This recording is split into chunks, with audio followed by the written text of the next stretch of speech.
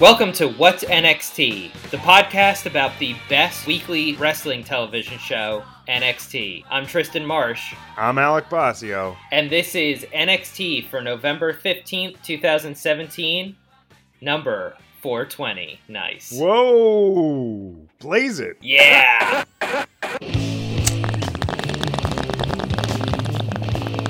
We're smoking reefer, and you don't want no part of this shit. Pot, marijuana.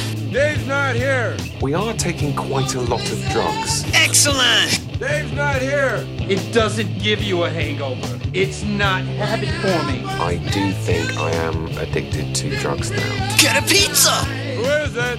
You smoke marijuana every day and always have. You can't OD on it. It makes sex even better. Open up the goddamn door, yeah, Dave! That's just having a little number to take the edge off. It's the cheapest drug there is. I think I kind of want it.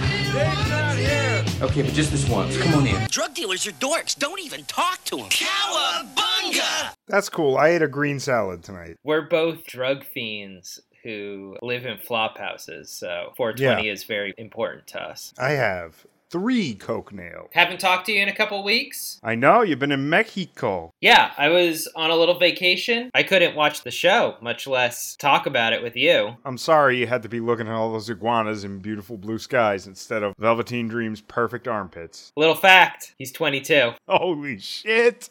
What? What? I'm gonna just keep doing this. He's giant! Obviously, TakeOver War Games is this weekend, but we record this before that show's going to happen, so that's going to have to wait for next week. But luckily, next week's episode is probably going to be largely recapping that pay-per-view, so I think we'll be able to find the time. Yeah, I think it'll be fine. Do a big TakeOver show next week and then talk about the 1 or 2 matches that we actually see. I'm guessing more like 1.5. Maybe Lars Sullivan beats up No Way Jose again. God damn it. I hope not. You want to get some bullshit out of the way? Yeah, sure. Did you watch Raw this week? No. Okay. No. Did you watch... I almost feel guilty about it. Did you watch SmackDown? No, I didn't even watch clips. And what about 205 Live? What's that? I watched this week. I did not watch. I've been very ambivalent about the main roster recently, which is kind of what this podcast grew out of. Both of our complete lack of interest in the direction the main roster is going. I know that AJ Styles won the belt off of Jinder Mahal, which basically invalidates that entire gigantic Nakamura feud that Jinder Mahal had, where he just kept beating Nakamura. So that's fun. Yeah, it's a great way to make a guy who was the top dog of an entire company look like shit.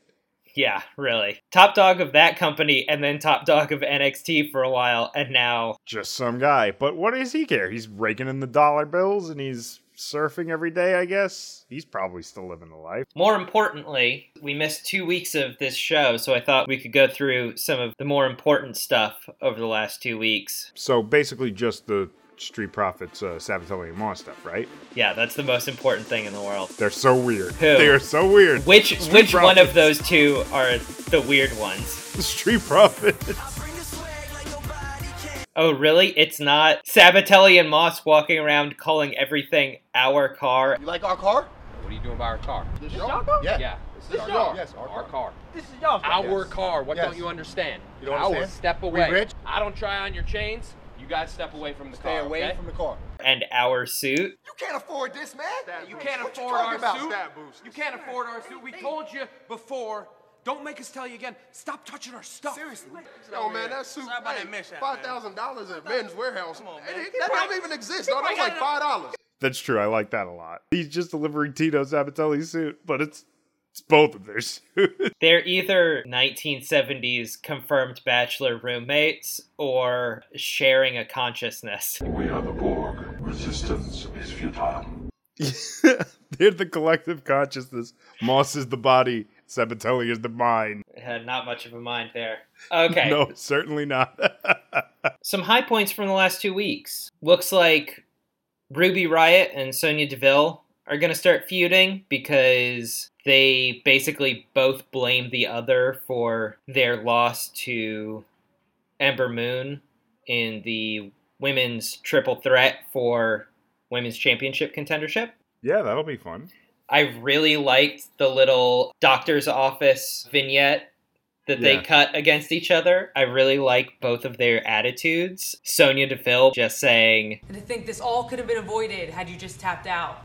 And now you're sitting here injured, and I'm out of the women's championship picture. I obviously had both of you beat. I'm amazing. Seriously, you should have tapped. To which Ruby Riott says, seriously? You should have broke it. I really like that dichotomy of the talented, trained person and the person that's just super tough. Yeah. It's a lot of fun. It gave DeVille a lot more personality, I thought, than we were going to get this early on into her, like, develop. Because she's been coming out and squashing people and having good matches, but I haven't heard her cut a very good promo yet, so this was pretty cool. Yeah. I kind of feel like she actually outmaneuvered Ruby Riott in the dialogue. She actually sounded more, wrestler-like to me. I don't know. She definitely felt a lot more sure of herself, but I think part of that was probably because Ruby Riott had to do the whole thing with her ankle up on a table. Probably takes you out of the moment a little bit. Yeah, I imagine. Yeah. Heavy Machinery. There were a couple of great moments in the match they had, but the only one we need to talk about is Otis Dozovich doing the worm. He's the funkiest worm in the world.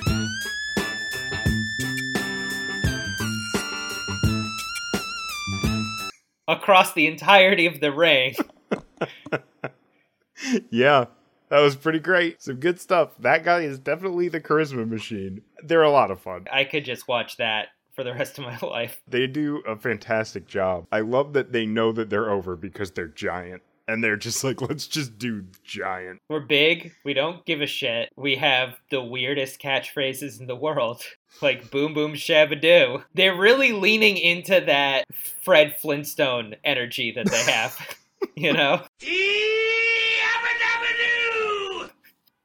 Yeah, I was bringing it up the last time we talked where we were talking about the Street Profits, and I was like, well, that might be their foray into, like, comedy wrestling and trying to, like, bring a more, balanced approach to the whole thing. And like, these guys are right there, too, because they're really fun. Watching them is great. But, like, could you imagine? I mean, you can't, because no one would win, them versus Street Profits. I mean, like, it's impossible. It would just be a stalemate. Dozovich would get in the ring alone with the two of them. They'd stay in there for about 30 minutes, just the three of them. And then he'd tag, and then it'd just be like, the standard, the Street Profits 2 versus 1 the entire time.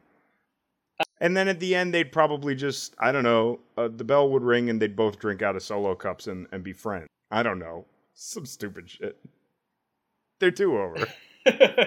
You were really looking forward to Fabian Eichner versus Gargano. The nice thing is, like, I know Gargano could probably have a good match with a lot of people. He's really athletic and everything. He goes for lawn darts on people, and that shit looks horrifying when it lands, so you don't want it to happen. This showed, like, Eichner was really, really good. He was fantastic. He did not look like a slouch next to Gargano. And I think the crowd reacted to him really well, too. Fabian Eichner has just stopped being a cruiserweight, but... Yeah. They're both kind of similar, but Gargano is doing all of his weird slingshot moves, and Fabian Eichner is just doing all of the strong guy stuff. It really looked good.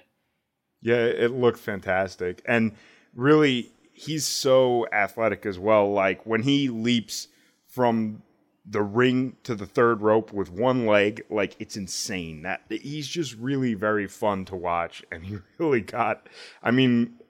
he gets the attention of people that I'm watching, people around me when I'm watching the show who don't ever watch wrestling. Like, they're like, oh, who's that guy?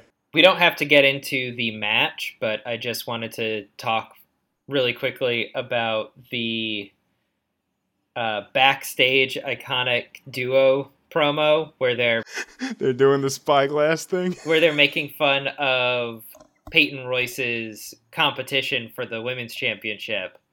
And after Ember Moon and Nikki Cross, they start laying into Kairi Sane, doing a really amazing job. Yeah, they do the telescope, they do the like arm matey stuff. And then Kairi shows up and cuts an entire promo without talking and just doing, like, J-pop dance moves at them. Yeah. Yeah, I like it. I know when she was pointing at her elbow, she was like, I'm going to hit you with my elbow. Yeah. But you were kind of like, you're on the money there. It kind of does look like she's just doing, like, a move. Because, like, those, like, hyper-choreographed J-pop, K-pop dance routines, she doesn't just point to her elbow. She has a way of bringing her elbow up and pointing to it, and then she does the, like, salute, and then she does the eyeglass, and then she marches off. Cassius Ohno barged into William Regal's office, like everybody does, and demanded a match with... There's no door on that office, right? It's one of those, like, bead curtain things.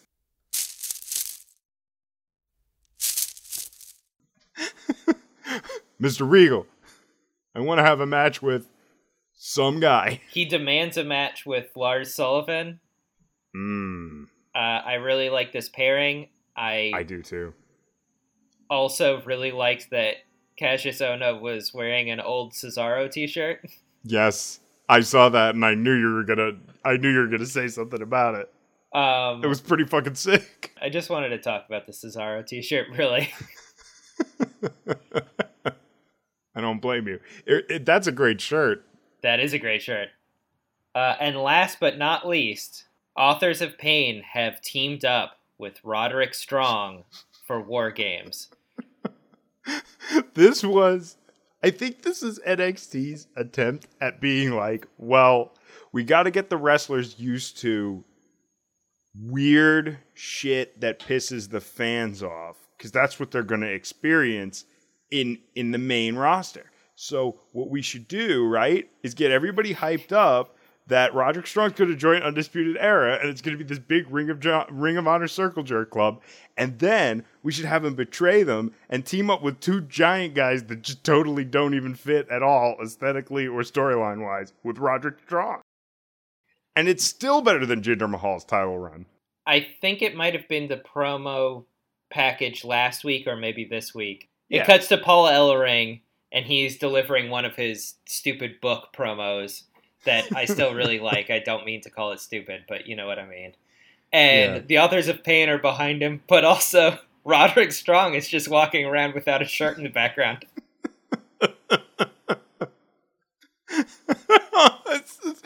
It's still fun.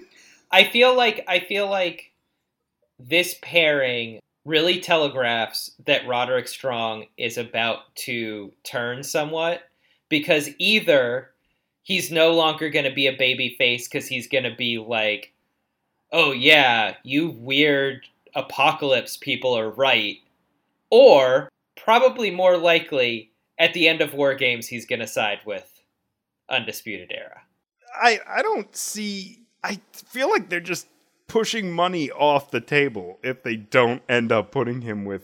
I mean, I don't know. Maybe you're right. Maybe he will get all weird and join up with the Authors of Pain and just be their little mascot or something. Like, I don't know. I just don't know how you can put a baby face with Authors of Pain, not address that for 2 weeks, and then at the end just have them part ways.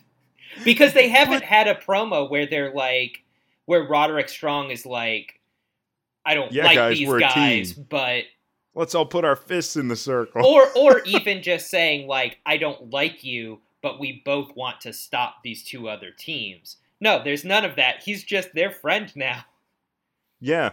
Well, I mean, he saved them from Adam Cole, and they saved him from Adam Cole. Yeah. I guess. Although, you know what would be really great, not to completely derail this? What if Roderick Strong becomes for Authors of Pain what Zack Sabre Jr. has become for Suzuki Gun? Oh my god. Where he's the awesome. One small flippy guy and everybody else around him is just big bruisers. Well, El Despacito. Desperado. Desperado. You know. Desperado. That guy. They're best buddies. Yeah. They're also skinny guys. But no, I know exactly what you're talking about. That would be great. but it would also be really weird because I don't think Roderick Strong could pull it off like Zack Sabre Jr. I don't think Roderick Strong could like sit in a chair and just act like nothing in the world matters. And yeah, of course I'm gonna fucking win this. I'm gonna kill this guy. I'm just gonna fucking just kill this guy. I wasn't even trying last time. I'm not necessarily saying they start having the same character or gimmick. I'm just saying that I feel like if you're the small guy in a group of big brutal guys, you kind of have to be that though, right? You kind of you have to be the small dog barking at everything to prove its stuff. Yeah, but that would be really cool. I just like it because it's that idea of like the Authors of Pain lost to a smaller, more agile team. And so they're like, we're going to be the same team. We're just going to add a smaller, more agile person to it so that... That would be fun too. Yeah, no, I like that idea. I feel like I could see the Undisputed Era thing coming later. Yeah. Just because I feel like they're building another stable. They're just like, Sanity is so successful. We need to have not just a 3-man tag. We need a real full stable. So they're going to put, Tainara Conti, and they're going to put more guys. Oh, speaking of which, I am as excited for the Ruby-Sonya feud as I'm glad that the Nikki Cross-Tainara Conti feud seemed to immediately get squashed. Oh, yeah, you don't need that. That wasn't... She's fun, but she needs a little bit more work before that happens again. Sure. Her expressions are good, but it's just like, I don't know. I thought it was weird. It didn't work as good as you'd think it would. No. But I like her with Undisputed Era. I think that's really fun. I think watching Adam Cole like pointing at stuff and like watching her going like, oh, yeah. I love that. I thought that was really great. I also really liked that yet again when Roddy finally teamed up with AOP. Authors of Pain come out. They're kicking everybody's ass. What does Adam Cole do? Runs away. Of course. Fish and O'Reilly are getting absolutely destroyed, and the camera cuts to Adam Cole, and he's looking at them and does the cartoon double take of like, should I run? Should I stay? No, I'll just run. Oh, man, it's going to be great. How many months do you think it's going to take before Fish and O'Reilly go, hey, you don't do anything. What the fuck? Honestly, I think it might take a really long time because I really like it, and I think it's really going well. I think people are really responding well to it, and I think they're just going to keep feeding it to us. That's good. So, Alec. Yeah. You want to talk about the show this week? Oh, I thought we went not this whole week. Oh, you want to skip it? Okay, that's the end of the show. No, I'm fucking with you. Come on, let's go. Ha ha. Let's do it. Yeah. So, tonight, we're going to see Andrade, Cien, Almas, and Drew McIntyre. It says... Man to man. Come face to face again, but... Because last time it didn't work out. Really, it's face to face again for the first time. Oh, it doesn't count if it's face to back of the head? All I want is for Drew McIntyre to keep going, just be a man and look me in the eye, and everybody to hit him in the back of the head. Well, you're in for a treat. We're also promised Ember Moon versus Mercedes Martinez, who they call the newcomer, which I guess she is, but also her whole character is that she's the veteran, so... Yeah. And then we go straight into our first match, which is Showtime! Showtime, here we go! Street Profits versus Sabatelli and Moss.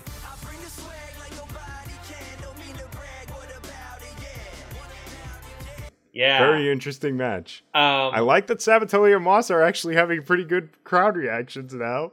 Not like Street Profits, but then again, I don't think anyone can get a Street Profits reaction at this point. Yeah, Street Profits are insanely over, and they're insanely fun to watch. Let's talk about the entrances for a second, because you're right. I'm glad. Sabatelli and Moss are getting over. I found it really interesting that Street Profits come out first, and everybody fucking loves them. And then Sabatelli and Moss come out, And half of the people that liked the Street Profits are now booing and thumbs down. But some people, they just like a good show, so they start doing the money hands. Yeah. They love it. They're just there to be entertained, baby. Well, because they're actually very charismatic as well. A mixed reaction for Sabatelli and Moss, but not in the way that you usually mean mixed reaction. Yeah, no, it's just a real... There are people who really want to play into the heel face thing, but then there are people who are just like, I don't know, I like these guys. They are sharing a commune that is, for some reason, stocked with exquisitely made suits and cars, but they co-own everything. Yeah.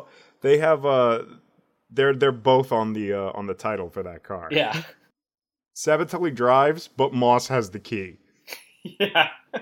Moss refers to himself as the navigator a lot. The Street Profits come out. Percy is super excited for the Street Profits. Okay, showtime, baby. Morrow is super excited for the Street Profits. Every day the Street Profits are lit. You know it, baby. Nigel thinks that they're a couple of punks. You guys lost me. No surprise there. Where's that cup at? No appreciation for the culture, Nigel. He does not like the Street Profits. And then Nigel and Percy get into a conversation about race and class attitudes in America. Where Nigel... What are these guys rebelling against? Nothing. See, you don't understand, these guys come from nothing, so every day they here, they gonna celebrate. I know you have a hard time understanding that because you were born with a silver spoon in your mouth, huh, man? You know, they came from a hard place, and they're just celebrating what they have now, and Nigel's like, I don't know, I think they're flaunting it. And Percy goes, well, you were born with a silver spoon in your mouth. And Nigel goes, am I what? Silver spoon where? In your mouth? I really... Like he's never heard the expression before. There are a number of times, it might just be in this match, but I feel like it's in the whole show today, where they really play up the fact that Nigel is a stuffy British man. And I really like that. I love when Dawkins is stirring up on Sabatelli, and Nigel's like, he's stirring nothing. He's stirring nothing.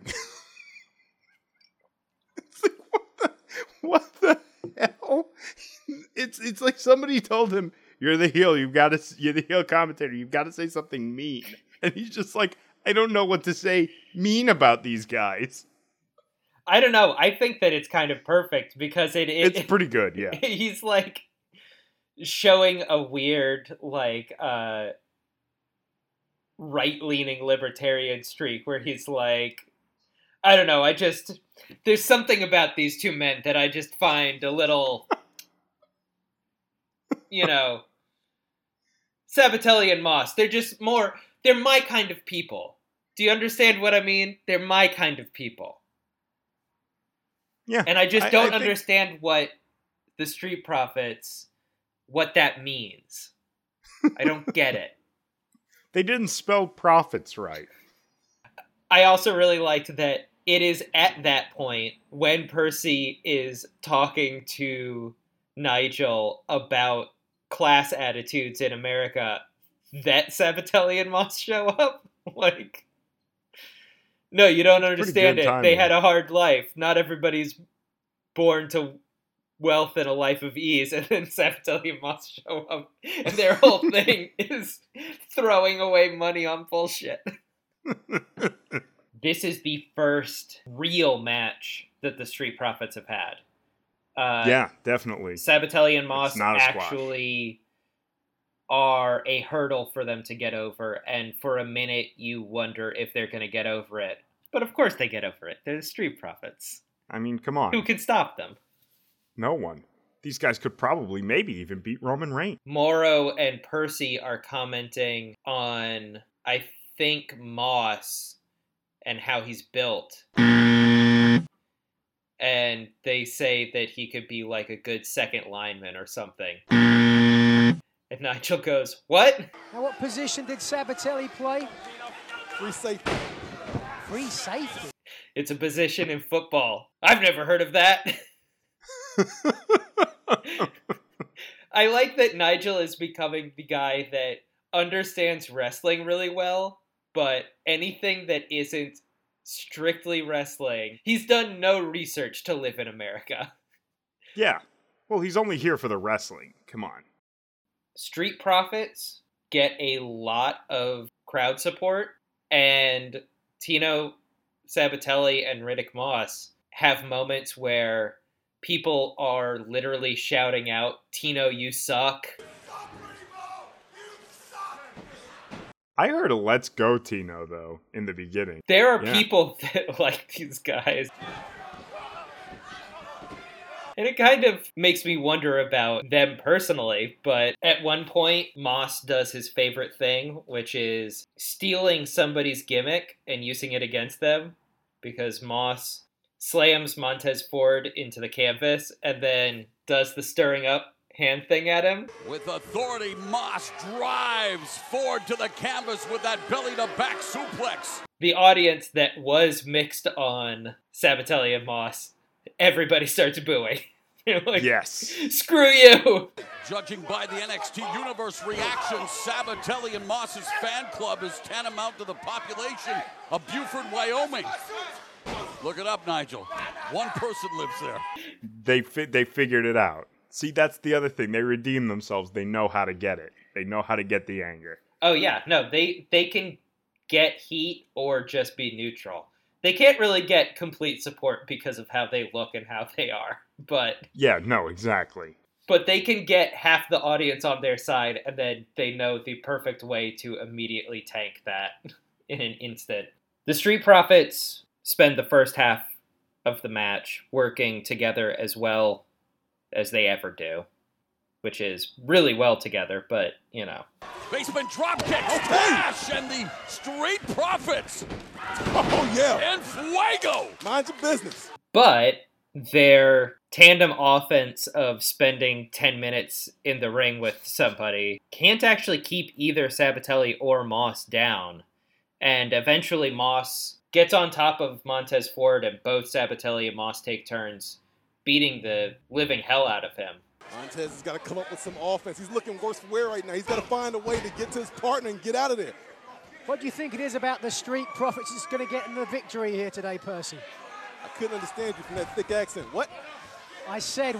Looks really bad until Moss has him ready, goes for a backdrop, and Montez Ford flips out of it, lands on his feet, dodges around to tag in Angelo Dawkins, who cleans him up. Angelo Dawkins does a really amazing running bulldog on Moss. Ducks under the lariat of Moss and drives Moss face first into the canvas with the bulldog. He does some corner splashers, and that's when, at one point, he does the stir it up motion before doing another corner splash, and Nigel, as he mentioned before, is like, I don't get it. He's not stirring up anything. They're not cooking anything. Stirring it up. Whatever that means. He's stirring it up, and he's turning up here in NXT. He's stirring nothing. Nothing. While Nigel complains about black culture, he sucker punches Tino. Ford does his job from outside of the ring, holds Moss back, prevents the save, and the Street Profits win. And that means into the crowd they go. This wasn't a 3-minute match and then they go into the audience and yell A for 2 minutes. This was a 6-minute match, and then they ran into the audience and Montez Ford balanced a little toy on the top of his head. Black and gold forever, baby. Time to fill up that cup. You're going to celebrate, Percy? No. Go on. Get out your seat and move your feet. You joining in? No. Yeah, that was fun.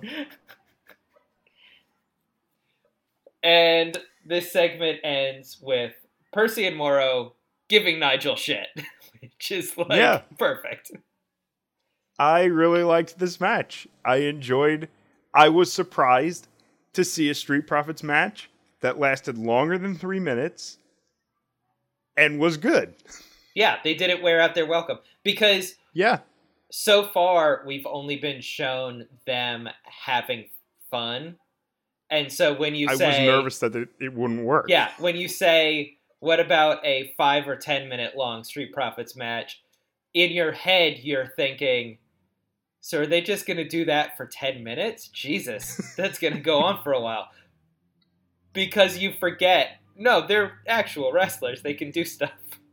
Yeah, they can sell, like, getting hit by moves. Yeah. So the other guys will get a chance, which is the one thing that we've been missing. I liked it. I liked it overall. I thought it was very good. I thought the commentary brought a serious upgrade to the match in general because Nigel was so awkward, and Percy actually sounded like he was really commentating a match. It just was great. It was really fun.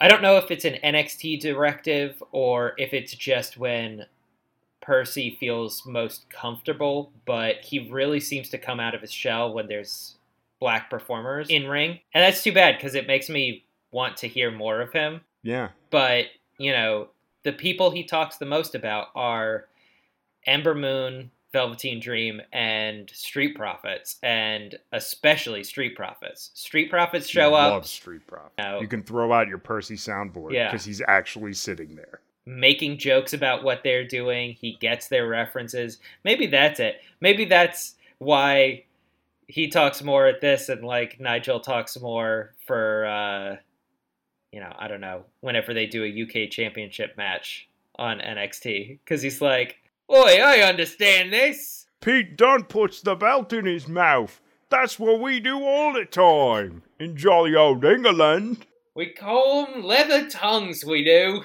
Yeah. That's what... I don't... yeah, you lost it. That wasn't I think we both lost it. It's easy to lose. After this really fun opening match, we have a promo package for Velveteen Dream and Aleister Black at TakeOver War Games. Will this be the best match of the night? Probably. Yeah. It's going to be really good. I mean, this is going to be awesome. I'd love to see Velveteen Dream just pop up again. I know it's not going to happen, but that was one of the best things that happened all year. Well, you got a little bit of that because they replayed that clip in this promo package. The second it happened, I started clapping. It was really good. I was like an annoying person at the end of a movie, just clapping to no one. They got together. Next, Lars Sullivan in action. He is in action next. He's beating on my boy. You could see it's not... Where the fuck's Benoni now, huh? So match number 2. It's Lars Sullivan versus Raul Mendoza, and I didn't write down Raul Mendoza for a long time because it promised us Lars Sullivan in action and never told us who his competitor was going to be. Do you think it was one of those things where they just were like, oh shit, we forgot. Raul, you're here. Do you have your gear? Well, the last 2 times they've done this, somebody has ambushed the person on the ramp. So I thought that we were never going to find out who the second person was. Yeah, but you'll never see Cassius Ohno ambush anybody. He's just too nice. That's true. He's a real hero. Uh-oh, I'm losing him. Time for the A material. I do also want to point out, it took me a while to realize it was Raul Mendoza because I was laughing at Nigel's line when Lars came in that this harkens back to a different age in sports entertainment. Harks back to a bygone era of sports entertainment, doesn't he?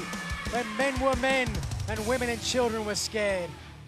That's a nice bit of hyperbolic line reading from Nigel McGuinness. I think do you think maybe Moro's arrival has gotten these guys to be like, shit, we got to kick it up? We can't do hip hop references because that's kind of his thing. So we can't yell "Mamma Mia." What can we do? Percy, you're going to yell Ichiban all the time. And I'm going to act like I'm writing a gothic novel. That'd work. Why don't we see that? I think Nigel heard the shepherd for society's lost souls. And he was like, I'm going to do you one better. Mendoza. Something I noticed, which obviously is the whole point of this match, but Raul Mendoza is over 100 pounds lighter than Lars Sullivan. And I wrote down, either we're going to see 3 Tilt-A-Whirl DDTs, or he's going to be thrown into the stratosphere. Nope. Lars is an effective heel. You're going to see more dumb crossfaces. That's what you're going to see. Morrow likens the whole thing to David and Goliath, which, again, that is the point of this match. Right. Raul gets some heat early on, primarily using his speed and agility, but Lars very effectively counters a springboard crossbody with simply a headbutt to his stomach. Here we go. Oh! Headbutt. Oh my goodness. I've never seen something like battering that. ram for a forehead. Lars Sullivan drives Mendoza down as Mendoza was taking to the air. That was a lot of fun. Yeah.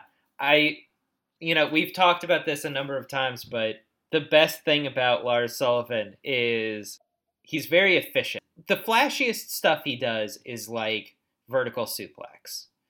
But if he can just take you down by a single headbutt or a single punch, he'll just do that and yell at the audience for a couple minutes. Yeah. He's got to get that spit out of his mouth. He gets in some cross faces, which I know that you love. You know it. It's my absolute favorite move of all time. He sits there and bumps his bicep against Raul's face a couple dozen times. Jesus Christ. Because they need time for the commentary to hype his fight with Ono. So I'm sure the ref was like, hey, don't do anything impressive for a minute. Power slam by Sullivan. Operative word being power. Crushing crossfaces by Sullivan on Mendoza. Talk about facing Lars Sullivan, of course. NXT TakeOver War Games. And I think that it is all a way to get people to really boo him. Other than, like, oh yeah, I beat the wrestlers up after I win. Yeah, oh, that's bad. But look what else I do. I do a boring move a lot. I still think that it's just that you can't do a rest hold with Lars Sullivan because Lars Sullivan would never want to choke somebody out. And also, if he sat there and legitimately punched you in the top of the head, you'd be like, so that guy should be dead now. I mean, I feel like I could see him doing rest holds that are just like Argentine backbreakers. Oh yeah, that would be good. Like torture racks and like that kind of stuff. Or like a rest hold that's like a vertical suplex that's a minute long. Just lean him up against the wall of the arena and hold him there for... Not even needed. He's so big and powerful. He'll just hold him straight up. And then they'll kind of look at each other upside down to right side up and be like, so what are we going to do next? After commentary hypes the Ono fight on Saturday, he finally goes to do a move that looks like it would be effective in hurting somebody, which is his finisher, which I never knew it had a name. Okay, then I'm pretty sure this is the first time it was named, because I was going to ask you about this. I don't remember hearing Freak Accident before. But that's a really good name for him. There's the Freak Accident by Sullivan. And Sullivan dispatches Raul Mendoza. Before. But that's a really good name for him. Yeah, it's His great. His finisher is the Freak Accident, and it's a waist-lift side slam, and Lars wins. No shit. Yeah, obviously. What do you think the odds were on Raul Mendoza? I don't know, like 10,000 to 1. Probably the same as like anybody versus the Street Profits, right? Yeah. Oh my God, this is it. They're going to be the ones that beat Lars Sullivan. Are you sure? No. Because it could also be Heavy Machinery. Could be a 50-50 chance. Oh, that's true, Lars Sullivan. Oh. No, it's Lars Sullivan and Heavy Machinery teaming up to fight Authors of Pain and Roderick Strong. That might be They could just call themselves Heavier Machinery. The worst booked match I've ever heard. Who would want to see that? I mean, I guess I would just to see it, but Jesus Christ. I'd like to see if Roderick Strong can do a backbreaker on Dozovich. You think he could do that without breaking his own knee? So Lars goes to devour Raul Mendoza after he wins, like he does with everybody that he beats. And obviously, Cassius Ohno shows up. Huge pop. Ohno doesn't look scared. He's known as the knockout artist. Will he be able to knock out the seemingly unstoppable Lars Sullivan? I don't know if it's just that everybody hates Lars Sullivan that much, because, again, people really hate Lars Sullivan. Everybody that was a turncoat in the Street Profits Sabatelli and Moss match where they cheered both teams, when Lars came out, they were firmly in the, this guy can go fuck. I don't like him. He's mean. He's ugly. He beats up people I like. Fuck Lars Sullivan. I'll never forgive him for No Way Jose. So I don't know if it's just that people hate Lars Sullivan that much. I feel like they're doing a much better job of threading the needle with Cassius Ohno than the main roster did with Sami Zayn when they were doing that, like, underdog, try-hard babyface who maybe loses more than he wins, but everybody really supports him. They've been giving Cassius Ohno just enough winning matches that you kind of don't care that he's definitely losing against Lars Sullivan this Saturday. I feel like it's almost a bygone conclusion, but I could almost see him being the guy that beats Lars Sullivan. But that's what I mean, and that's why I think that they're doing a better job with him than the main roster did with Sami Zayn. Because his build is so realistic. Yeah. I don't know. Sami Zayn, they had him on such a losing streak that when he won the next match, you would go, well, now he's going to lose because they're not going to have him win twice in a row. Whereas Cassius Ohno, you kind of think like, maybe this is going to be the moment. Maybe this is when he starts winning a bunch. He's a big striker, and like I was saying in the Oney Lorcan and Danny Burch versus Lars Sullivan match, that's kind of like the archetype that could beat the giant grappler. Like, you can just get one big punch in and like, oh, wow, he knocked him out. You know, you could do it. You could actually do it. Yeah, if he gets a discus elbow in or something. I could see like a running boot or something starting a big wave of offense, and then maybe a real rally, and then he'll probably lose, or maybe he'll even not like actually win. But I liked Lars's reaction to this, which is just to laugh at Cassius Ohno and walk out of the ring. That was awesome. Because too often, they give you too much shit in the actual show before the pay-per-view. So you're just like, oh, I kind of have a preview. But this was a storytelling giving you shit. Because they're like, now you know the attitude going in. But they're not blowing any of the performance. Especially because there's less of this in NXT, but obviously there is an assumption with a lot of people who watch WWE products that if two people fight on the go-home show, whoever won that fight is going to lose at the pay-per-view. And so by just having Cassius Ohno show up and Lars think about fighting him and then be like, I'll fucking get you on Saturday, who knows what that means? It just builds up, you've got to watch this match, nothing else. And him laughing at Ohno made me actually, that was what cemented in my mind, oh shit, Ohno might actually win.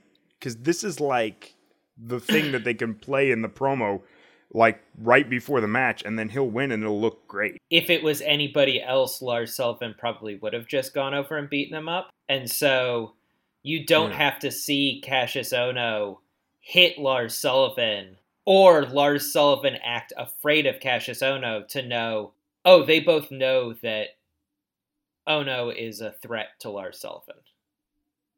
Yeah, it's definitely. But Sullivan a really cool way to doesn't build. take it as a big enough threat to be afraid of him. He's just like, okay, I won't kill Raul Mendoza in front of you, but I think it's like a really fun and exciting way because there's no fucking weird fucking Titantron shit with baby dolls. yeah. So after all this, we cut to Regal's office. He is, of course, in the middle of telling a story. He says, "Oh, John, hello. Thank you for coming so promptly." "You should have seen it. Oh, Johnny Gargano, hello." It's just as funny hearing it again from someone else. Gargano is here. Regal actually asked to see him this time. He says, "I asked for you to come here because I wanted to tell you that Pete Dunne wants to fight somebody on NXT for the UK Championship, and I've fingered you. And I think that you could do this." So Gargano is definitely losing this match. Yeah, because what? Is he going to do like a northern accent afterwards? Yeah, what is he going to do? Go to England? Or not even that. I'm now from Birmingham. How can Pete Dunne lose that? They'll never take... That's his actual mouth. That belt is his mouth. You can't take that off of him. He's so perfectly the UK champion. Yeah, he really is. And also... This is going to be a great match, If though. Johnny Gargano tries to attempt an English accent, it's going to sound like he's a fucking chimney sweep in Mary Poppins. It is not going to go well. All right, ladies and gents. Then we get a package for the War Games match. Oh. It was a really good package. Yeah, this was a better package, I think, even than the one that they did last week. Even though the last week one was really fun because it had all the old guys that were in War Games. I did really like this one. I like that they silenced all the yes chants when Roddy got the armband. Yeah. In the flashback. I was like, whoa! They're really telling a story now. They're doing some main roster audience trickery shit. Really building a lot of hype for this War Games match, even though apparently it's not going to have a roof. Triple H actually was interviewed and was basically like, we really liked the concept, but wrestling is now a lot more about moonsaults and Phoenix splashes and shit than it was in the late 80s, early 90s. So you don't really want to put a roof on people anymore. I don't know. I think I'd have a lot of fun just watching the Authors of Pain like grab Adam Cole and rub him across the chain link fence. Well, you're still going to get that because the fence is around the sides. So there will probably be a prolonged shot of Adam Cole being pushed through a fence. Sure. No, I believe that the expression is no flips, just scraping someone along a cage. Now we come to match 3. We've got Mercedes Martinez versus Ember Moon. It was really good. Yeah, I like this match a lot. I still want to see a Martinez versus Blair feud. Mercedes Martinez versus Bianca Blair. That would be like so much more fun, almost, I think, than this. I would have actually liked to have seen that better than this. Yeah, but this was really good. I want that more, but I want that as a continuing feud. And this match has some of the components of what I find interesting in a potential Mercedes Martinez Bianca Blair feud, which is the reason that Martinez and Moon are fighting tonight is because even though Martinez just showed up and just lost her qualifying match, she thinks that because she's a vet, she knows that Ember Moon isn't up for it, right? And I really like that basis for a match and that basis for a feud, which is a vet who actually has no ground to stand on, just being like, I've been here for X number of years and you don't have it. It's a less obnoxious, more realistic Adam Cole on NXT. Yeah. Yeah, definitely. Because he comes out and says, we're undisputed, and you say, you haven't done anything. Yeah. I love that they keep saying that, too. They keep saying that even though every single one of their matches has ended in a disqualification when somebody else ran in. Yeah, there hasn't even been one match. Martinez, though, it's so interesting. I liked this match a lot, but I was actually a little nervous about even the booking when I first was watching it and I didn't know what was going to happen. Because I'm like, well, you can't have Ember Moon lose before the 4-way because then she looks... So this is Ember Moon's like big problem. She always, no matter how great she is, and no matter the fact that her character is, I will get hit with stuff and I will still keep fighting. My move will get countered like 3 times and I'm still going to go for that same move. I'm just so tough and I'm just so fast and I'm so explosive that I know I can make things happen, even if you have my number. Like, that's her thing. But the thing is, it's like, she was losing so much to Asuka, she always ended up looking weaker than that suggests. And, like, you can't have her lose before going to the 4-way because then she looks terrible. And I don't know, I mean, Mercedes can take the loss, but I mean, like, I don't know why you have the match. But then I kind of started feeling it when it was actually happening, and I got to see that it was like, oh, this is reinforcing that Ember Moon character. Because Mercedes is, I'm the vet, I know everything, I have the ring experience, and Ember Moon is like, you might have that, but I will explode on you. And I'll take all your moves and I'll get up. But it's also reinforcing Mercedes Martinez really well because... Yeah. She also tanks through a whole bunch and, shrugs off a lot of stuff that you wouldn't expect her to. But sure. And not just that, she also counters like a ton. Yeah, the first half of this match is Mercedes Martinez has scouted Ember Moon, and whether it's legal or not, always has a counter to anything that she does. So sometimes it's holding on to the ropes after being tossed into the ropes because she knows that Ember Moon is going to go for a drop kick. Other times it's holding on to hair so that Ember Moon can't get away from her. Not a legal one. Well, you're not going to beat Moon with it, but you're going to keep on top. She knows Ember Moon. She's watched her matches. Like you said, the first half of this match, Ember Moon has to tank through a bunch of offense from Mercedes Martinez, and Martinez looks really smart because she looks like she runs the ring.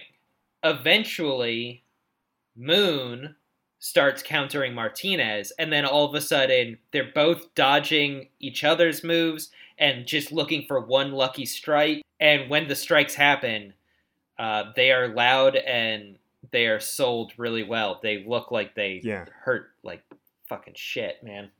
Nice reversal by Martinez, and she crashes that forearm into the face of Moon. Well, now we're seeing what I thought would be Martinez's best advice from the beginning, striking.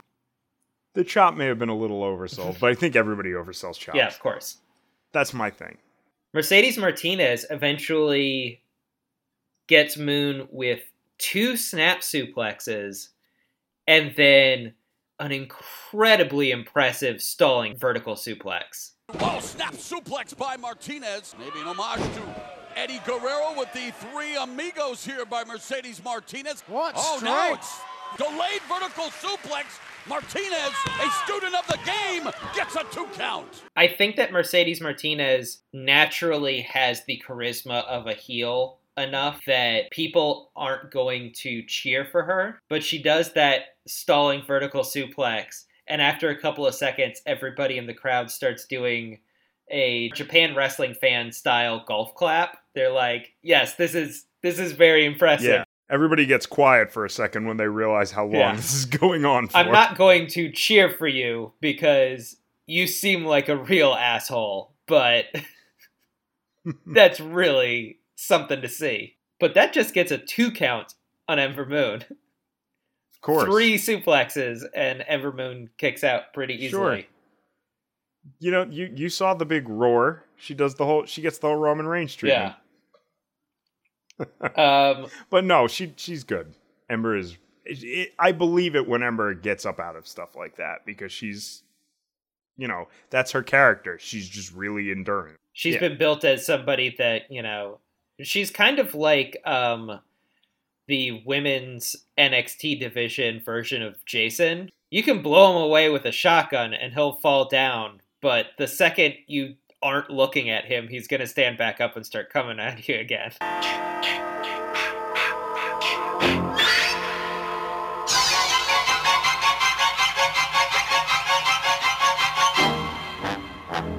You know? Yeah, I can see it. I mean, her whole thing right now, for better or for worse, is don't fuck with me, I tangled with Asuka. So it's like, yeah, if Asuka could kick me in the face, there's no way you can kick me in the face that hard. Moon kicks out, and Martinez is blown away in a way that I feel like a lot of wrestlers do this kind of selling after somebody kicks out, and sometimes I'm like, yeah, people kick out, dummy. Like, it happens. Yeah. But this time I was like, okay, that's kind of believable. You just hit him with 3 suplexes, and Ember Moon is like, no, I'm not done. Moon hits Martinez with a step-up enziguri, and then a Hurricane Rana that throws her out of the ring. Wow. Step-up enziguri by Moon, and that drops Martinez to a knee. Is protesting the pain, and there, beautiful Hurricane Rana by Ember Moon that sends Martinez all the way to the outside.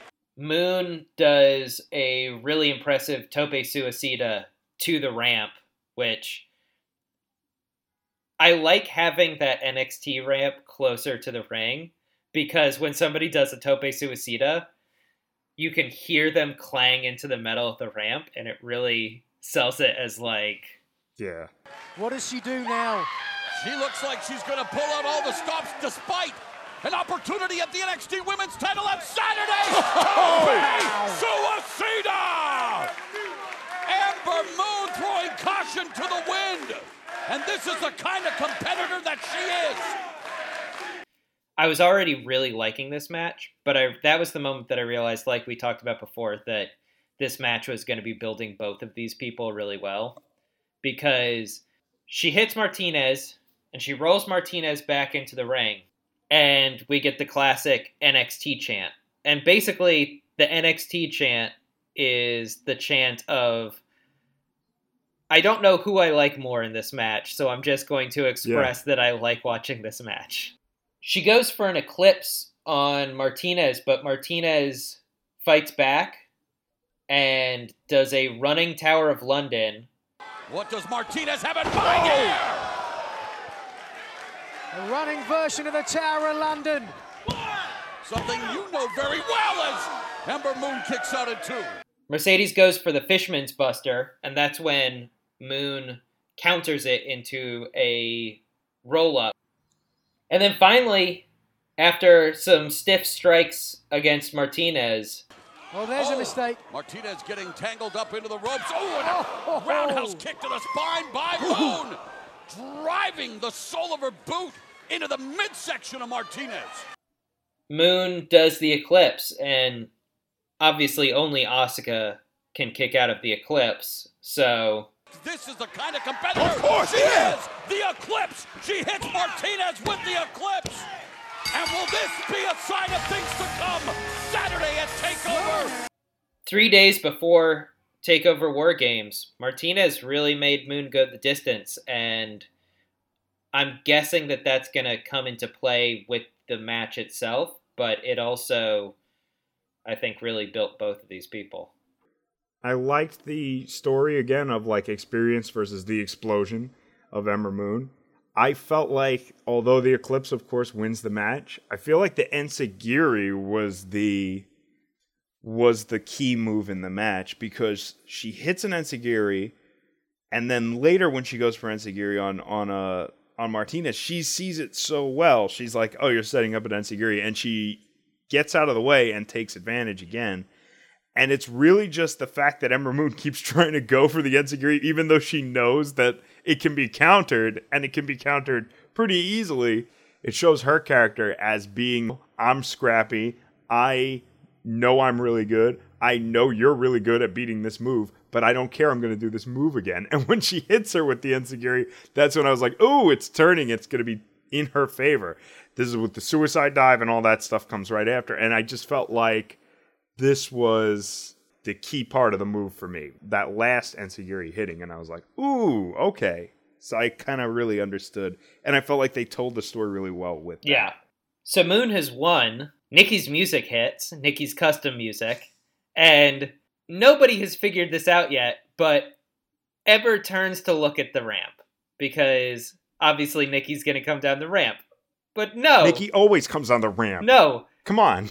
Nikki comes from the audience entrance. That's what she's done the last 3 times. Come on, people. You got to get this together. Well, they're just waiting for that one episode where her entrance music hits and they just look at the audience and then she comes down the ramp. Adorable little Nikki. She is laughing and smiling like a fucking maniac. And just when it seems like shit might pop off between Nikki and Ember, Peyton's music hits. Peyton does come down the ramp. She doesn't do this audience entrance shit. But she doesn't Peyton's even have a chance to start vamping. She's halfway down the ramp when Kairi Sane's music hits. And she comes out and, like I mentioned before, starts doing like J-pop voguing, marching around like a maniac. This is where she kind of is interesting for me because everybody loves her, but at the same time, she's so goofy that I just feel like at this moment when they would pan across the crowd, you would catch a lot of people like looking at each other, like smiling and maybe giggling, like, look at her, she's so fucking weird. So you'd see, even at the ramp, you just see people like smiling and like staring at her like, oh, that's fun. Like, it's just weird. I've been thinking about this a lot recently, actually. And I think it's because she is ostensibly, in a weird way, Asuka's successor. She is an incredibly dominant Japanese women's wrestler who has already taken NXT by storm. Yeah. She has all of the makings of another Asuka, except that the key difference is where Asuka was mysterious and brooding, she comes out and like hits 3 or 4 different poses and stomps around like she's marching down a ship like a maniac. Like, yeah, she makes an eyeglass thing and she spins a wheel. Yeah. Every once in a while, she comes out in a feather hat as big as her body. And when she comes out wearing the coat, she'll like hold it up in front of her face and then like swoosh it. As though like nobody knows who Count she Dracula? is. Who is that behind that cape? Who is that? Oh my god, it's Kairi Sane! I mean, it's really cool and it's really fun, but if people have the expectation that she's going to be the next Asuka, she's definitely not going to be the next Asuka because she's way too sweet and fun. Like, Asuka comes out and yeah, she's really fun too, but she's fun and wild. She looks like maybe she's like a crazy drunk person in a mask running around like going, ah, and then she's a monster. Kairi Sane is like a cute, adorable, fun pirate that everybody loves. But and she's just fun. And she salutes people. That's what the key difference is Asuka was mysterious and there is nothing mysterious about Kairi Sane because she literally wears everything on her sleeve, including a compass rose on her elbow that she points to so that she can go, I'm going to elbow you. Like, Asuka didn't come out with a t-shirt of a padlock on it that had Asuka written on it to be like, I'm going to put you in the Asuka lock. She comes out in a mask and she's like, ooh, who is this strange person? Kairi Sane is like, no, you don't understand. I'm a pirate princess. And everybody's like, oh, that's your gimmick? And she goes, what's a gimmick? I'm a pirate princess. I mean, she's so much fun, though. She is really great. It's so different. And this is the kind of thing that I trust NXT with her because I feel like they're not going to try and make her the next Asuka. They have talked about Asuka when she comes out on the stage a couple times, but I think as time goes on, they're just going to drop that and just be like, Kairi Sane, the amazing pirate. Yeah.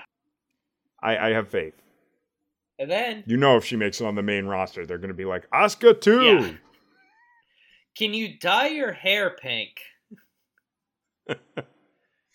Asuka's doing pink and green. Why don't you do blue and orange? Plays really well in New York. We end with Kairi Sane, Nikki Cross, Ember Moon, Peyton Royce. They're all standing at each other. The audience is going crazy. Can't be more hype for this fucking women's match. Will it be the best match of TakeOver War Games? Probably. So finally, we come to the already hyped, I think, 3 times face-to-face between Drew McIntyre and Andrade Cien Almas. I just want to point out that it's not just Drew. It's your Uncle Drew. Yeah, it's your Uncle Drew. He comes out, he's dressed as your uncle. Oh, yeah. He doesn't have... He says, you kids are in trouble now, Zelina and Andrade. You guys are in trouble now. You poked the bear. He doesn't have his metal-studded leather jacket. He is fully in t-shirt and jeans mode. He's taking it easy. I think he just figured out with the Bobby Roode stuff. He was just like, I look really good in a t-shirt and jeans. I'm a great dad. I think it's more like Finn Balor, where he knows I can't come out in my ring gear all the time. There are some people that can do that, you know? Kairi Sane not in her ring gear is weird. I don't want to see that. Do you even know who she is if she's not wearing a pirate outfit? Yeah. But Drew McIntyre, you don't need to wear a sleeveless leather coat 24/7. That's a very weird choice. And he's finally realized that. I also want to point out, Nigel calls him the Celtic Colossus. Yeah, they've been going crazy with the nicknames recently. Yeah. I've been really liking it. So Drew McIntyre comes out and actually congratulates Almas and Vega for getting their match. It's great when a plan comes together, isn't it? Congratulations, Almas. Your plan worked. You've got your NXT Championship opportunity, and you've got it at TakeOver War Games. That was a good job. But warns them that was the easy part. Anybody can ask for a match. He's got the belt, and that means that he's already proved himself. But Almas... It is quite clear what kind of man I am. When the big lights in Houston are on, Andrade, will you be able to say the same? He goes back to the Vega promo from 3 weeks ago. He says that Vega warned him about climbing mountains and running out of air. The lovely, fiery, feisty Zelina. You've been rambling on about mountains. I am the bloody mountain. That was great. It got a pop. Yeah. These are the Drew McIntyre promos I knew he could do. You saw his, smarmy face, too? Yeah. Swinging the title around he's like, look at my giant-ass dick. Yeah, I don't think you understand. You want this. I already have it. I am the champion, so why should I be afraid of you? There's a little bit of some, sexist, masculine bullshit going on. Can I say something incredibly sexist? Come out here for once and face me like a man. Unless, of course, Zelina's not going to let you off the leash for the night. Uh-oh. Did I say that or just think it?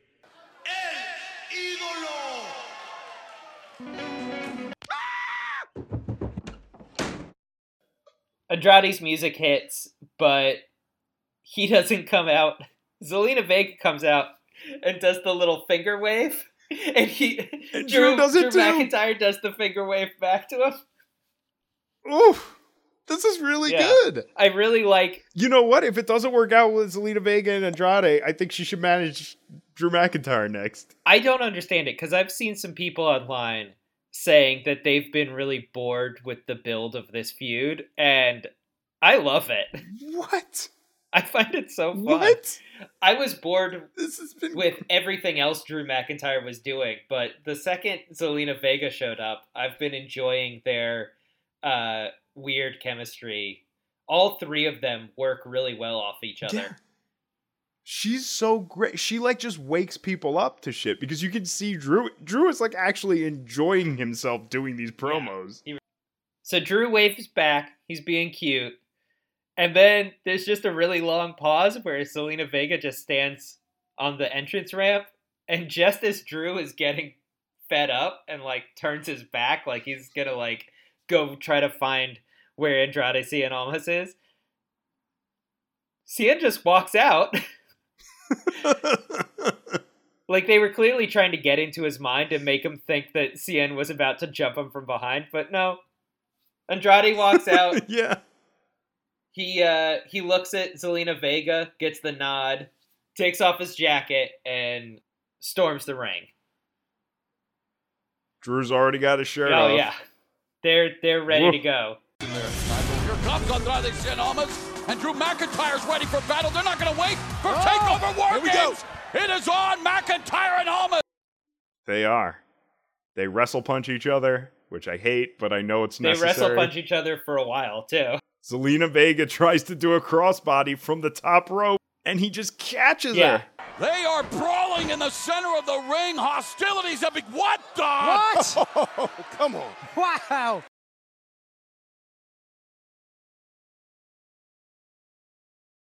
Drew gets the upper hand. Zelina, she remembers the match with Roderick Strong. She's like, oh, right, I'm trained to be a wrestler also. I'll attack Drew. And Drew catches her from the flying crossbody and then just very gingerly set her down. Vega looked like she came out of the rafters. And Almas with that chop block on the left leg. What the hell are you doing? Why did you do that? I'm 3 times your size. That was never going to work. And while he's dressing her down, Almas uses that to do a chopping block tackle to Drew's left knee. And Drew goes down and Andrade starts wailing. Finally gets him in a hammerlock DDT, his finisher. No! Hammerlock DDT! Which Drew sells with a complete flip on the back of his neck, which I really liked. It's almost like The Rock took it. He looks like The Rock taking a stunner. Like he sells the shit out of this hammerlock DDT. And then, of course, Vega and Almas grab the belt and gloat over Drew. And Vega yells, "This is yours, Almas," as she points to the belt. Zelina Vega motivating her charge. Andrade Cien Almas. This is when he gets booed. Yeah, by everybody is is really angry. Really great way to finish off the show. I think I like any NXT that ends with Zelina Vega and Andrade Cien Almas. She's so great right now. I don't even know. So much of it is her, but it's also the chemistry that she has with Almas. And Drew, for that matter. But she has a different chemistry with both of them. So even when it's when it's just Zelina Vega and Almas, like there was that promo a couple of weeks ago, where they were just in a dark room, like WWE likes to do. The way that Almas and Vega interact is so captivating. They feed back on each other in a really interesting way that I really like. There's a real air of mutual respect, actually, that comes through.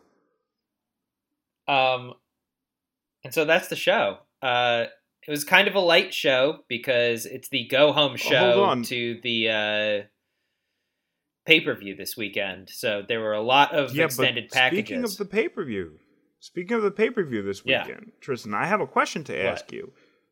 Because this Andrade Cien Almas match and Drew McIntyre, this is going to be on the pay-per-view. Yeah. So is this going to be The best match of the pay-per-view?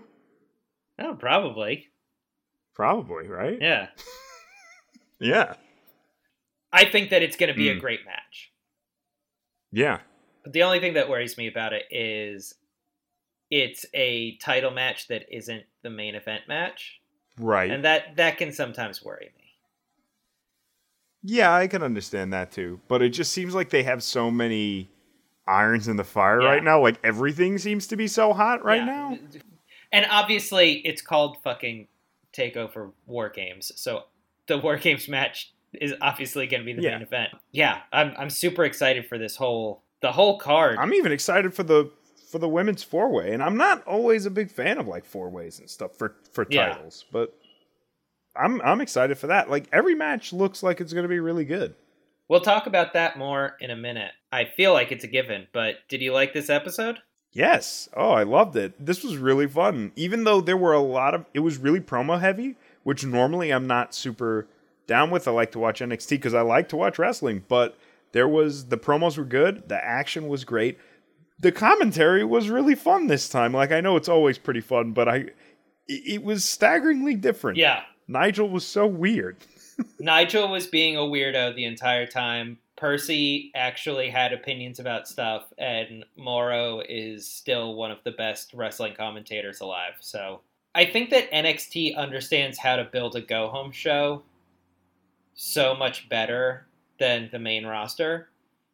And really, the shows for a couple of weeks leading up to a pay-per-view, because the main roster likes to show you matches between the two people that are going to have a pay-per-view.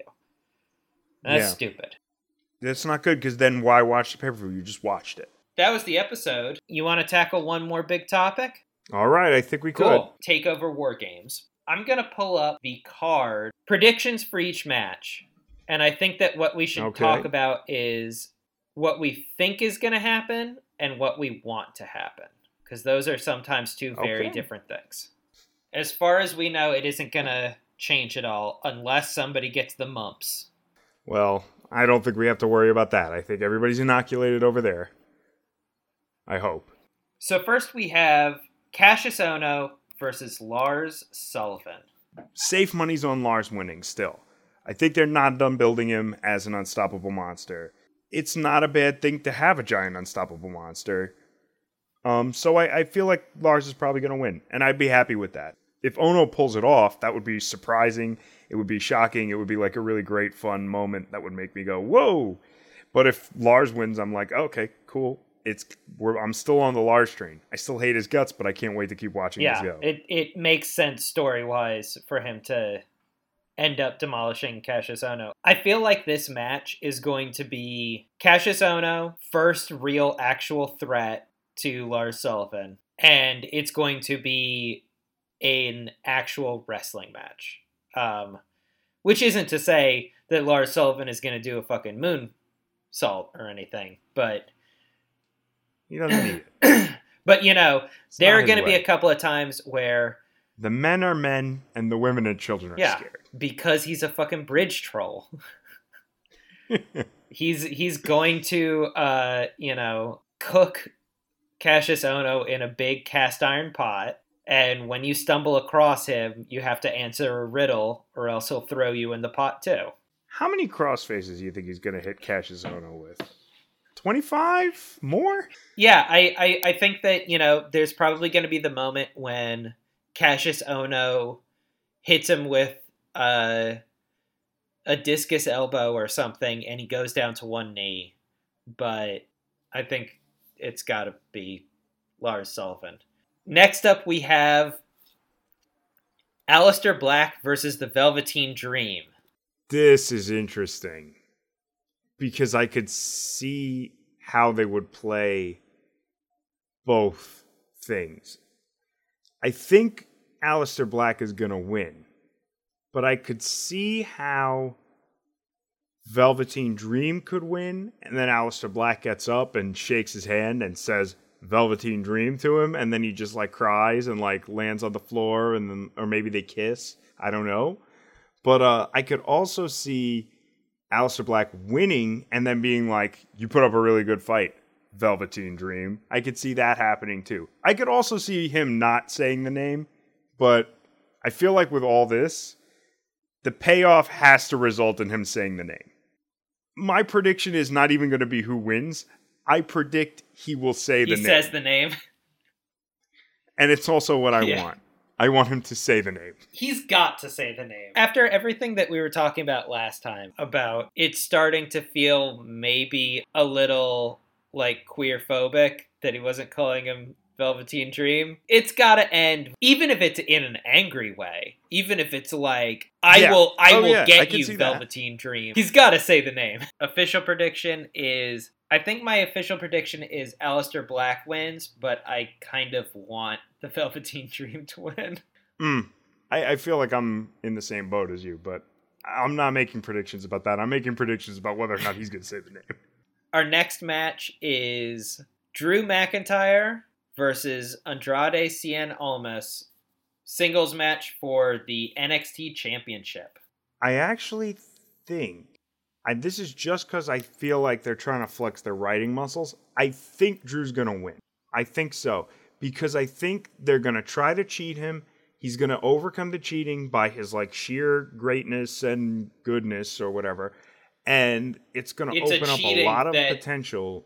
It's a cheating that accidentally forgot to take into account that he's 7 feet tall.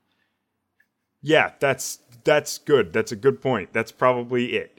They're going to cheat, but they're going to forget how tall he is. He's going to beat them. At the last second, they make it a ladder match, and he goes, "Oh, I don't need a ladder. I can just reach up." Yeah, sure. That's probably it. But then what'll happen is like all sorts of interesting things can open up, because then you could have like, oh, are they gonna split Vega and Almas? And they probably won't, because she's really good with him and they're really good together. But like you could do things like that. You could also do Gargano, who I know we didn't talk about his match, but I mean, I think he's gonna lose. But we could have Gargano, who's been doing that weird dark Gargano thing every once in a while, where he just kind of like stares off into the distance and like does weird stuff in the middle of the match because he's still like weird. Like he can be like, you beat Almas. Like he could get mad at Drew for doing what he couldn't. Like I could see a lot of cool things happening. So I guess what I want to happen is I want Drew to happen. Oh, really? So I don't know if I should predict that. I almost predict what's likely to happen. What's likely to happen is I guess Almas might win. Really? Because I feel like... But I think Drew is... I don't know. Because I almost want it so bad for Drew to win because of the consequences, like the cool things that could happen after that I feel like I might be leaning too heavily towards that. But it does feel like he's going to win. I feel like it does feel like he's going to win. Yeah. No, I'm with you. I don't know. This is another one where I'm not 100%. I think that Drew McIntyre is probably going to win because they still haven't had him interact with Adam Cole. And Adam Cole was the one that blindsided him the night he won the championship. Shit, you're and totally I assume that Adam Cole is going to do a run to try to get the championship, and that is eventually going to be what breaks up Undisputed Era. Who knows how long that takes, but, that seems like a likely story arc. And... Yes. I am a big stupid mark. You are totally right. I recant my previous position. Him chasing Drew McIntyre seems like the most likely. Although, I really want Andrade to win. I want Andrade to win.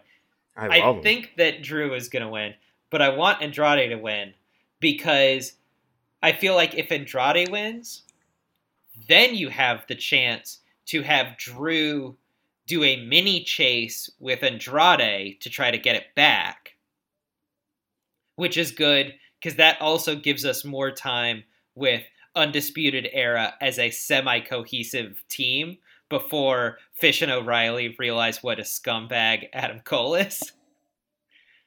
And so, that could push that off by a month or two, where Drew wins the belt back, but then Andrade wins it back from him using nefarious means, and then, they pass it back and forth, or they just hold on to it in really shitty ways.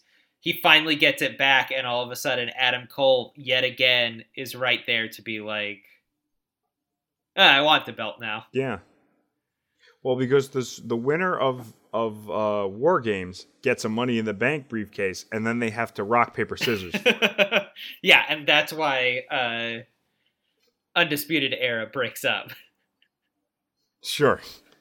Because Adam Cole does some of that bullshit playground, like, oh, I did Dynamite. He changes his paper to a rock at the last second, but everybody sees it happen.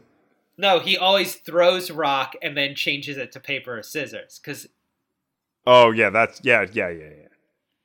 That's how you do it. I'm not a very big cheater in rock paper scissors, Tristan, so I don't know the technique. Not like you. I'm a rock paper scissors babyface, so. I'm a rock paper scissors tweener, I would say. You can't play rock paper scissors if you're holding beer cans in both your hands. So, next match, we've got the Fatal 4-Way for the vacant NXT Women's Championship. Ember Moon, Kairi Sane, Nikki Cross, and Peyton Royce. This is probably the most difficult one to pick. It's interesting. I keep feeling like... Okay, obviously I want Nikki to win. But Kairi is there. She's really hot right now. Ember is there. And again, you have that really stupid thing that happens with Ember Moon, but I'm victim to it too. I'm guilty of it as well, where you're just like, she needs to win. You know what I mean? Like, it's like, oh, she needs to win. She can't recover if she doesn't win. It's like, you have that. I mean, I don't know. It's not going to be Peyton. Peyton's probably going to be the one that takes the pin. I disagree. Whoa. All right. Oh, you think Ember's going to take the pin and then she's just going to get dropped? No, It'll be like a James Ellsworth situation. Hope not. I totally see this as chicken shit heels come out on top. It's a fatal 4-way, so there are no disqualifications. And oh, Billy Kay. I bet you that the best way that they could do that is if Billy Kay doesn't come out even in the mid-match. But it looks like Ember's gonna win. I mean, if it's Ember, that's probably the most heartbreaking because we all know what Ember has gone through. It looks like Ember's gonna win, and that's when Billy Kay opens the Undertaker Kane trapdoor. I was gonna say the best thing would be if she sneaks out from under the ring. Billy Kay, she's just been sitting there all Billy night. Kay sneaks out, and just like the cheesiest shit in the world, like does an ankle pull from the ringside, and Peyton Royce gets the pin. The reason why I feel like that's likely is because I want all of these people to win. They all could hold the championship really easily. So what better result than having a chicken shit heel duo co-own the belt at the top and have all of the faces just furiously fighting amongst themselves trying to get the right to take them on for it. How great would it be to see them try to wear the belt on both their bodies at once? I mean, I think that they could do it. I think the thing that is going to obviously broadcast this is if Billy Kay escorts Peyton to the ring or not. If she doesn't even escort her to the ring, then you know she's interfering. If she does, there's a chance, but it's not guaranteed. Yeah, because, again, if she doesn't escort Peyton Royce to the ring, she's under the ring hiding. But all this brings us to the main event, the War Games match. The weirdest baby faces in the world, Sanity, versus the Undisputed Era versus the Authors of Pain and Roderick Strong. Yep. What the fuck is going to happen in this match? Do they think we're dumb enough to believe that Roderick Strong set this up so he could betray Authors of Pain and join Undisputed Era? Or do they not think we're dumb enough to believe that? Because that's too stupid. Because how would he know William Regal would make this match? That's an obvious way that this could end. It is, except for the fact that it's just so stupid, right? I don't know if it's that stupid. I guess if he's just like, Roddy, when I'm going to hold this guy's face. But they didn't know that Authors of Pain were going to get in the match. Of course they were. The last 3 matches that they had, somebody ran in. I know. It just, I don't know. Okay, I kind of get it. There's a lot of leaps to make. But, so that's one way it could go down. Another way it could go down is Sanity could win and everybody would laugh and have a great time, but I don't think that's going to happen. I don't think that that's going to happen. But I think that that's what I want to happen. I feel like it's a really high probability that Undisputed Era is going to win this. There's so many. There's so much shit going on. Era. It just seems like it's almost impossible for the heel to lose in a War Games match like this. I don't know. I'm trying to remember War Games matches because I've seen They changed the rules, so there's not going to be a roof. Oh yeah. Oh, that was something I was even going to bring up. Every time they promote War Games, they do this thing where they're like, you can go on the website and read the rules, and it makes me go, oh shit. It's kind of confusing. I don't know if I want matches where I have to read the rules. So it used to be 2 teams of 5 in a fully enclosed 2-ring steel cage. Every so often, they would add another person from one of the 2 teams. Now, I think what it's going to be is it's just a steel cage, no top, so people can jump around. I think it used to be like a last man standing thing, but I think they made pinfalls count in this because they didn't want everybody to end up gushing blood everywhere. Sure. But the weirdest change was the change to the entrances. 1 person from each team is going to enter, and the other 2 people are going to be in shark cages at the top of the ramp. Oh, they love shark cages. They really do love shark cages. I think like every 5 minutes. This starts to sound a lot like Elimination Chamber, doesn't it? I think every 5 minutes, one of the shark cages open, but both other team members, I believe, are in the shark cage. So there's 1 shark cage, and they're planning to fit... No, there are 3 shark... Akam and Razar in the 1 shark... Okay. Presumably, it's going to start with one of the 2 Authors of Pain. It would have to, right? Physically. Because I think I could get... Is this the reason why they put Roderick Strong with them? Because he's the only guy that could fit in a cage? We need somebody tiny. Yeah. It's very confusing. It sounds like it'll be fun, but when you talk about the rules, it sounds like you're fucking playing Clue or something where you're like... Yeah, when's it my turn? Why do I have to roll 3 dice? Didn't I roll 1 dice last time? What the hell?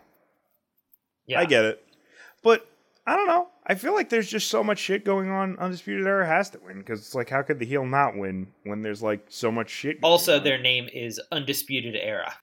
I mean...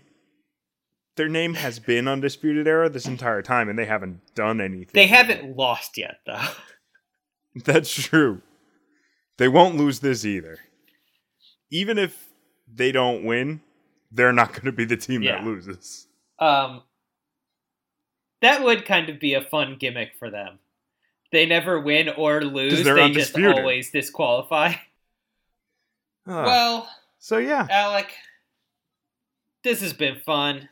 I can't wait to talk next week about both TakeOver War Games and the Gargano-Pete Dunne match. That'll be fun. Dude, I wonder how long Gargano can lose before the crowd starts getting a little annoyed with him. Never, right? They love him so much. They probably love him enough. But that's all in the future. Woo! And so, you'll just have to come back next week to find out what's next. What's NXT? Thanks, Alec. Thank you.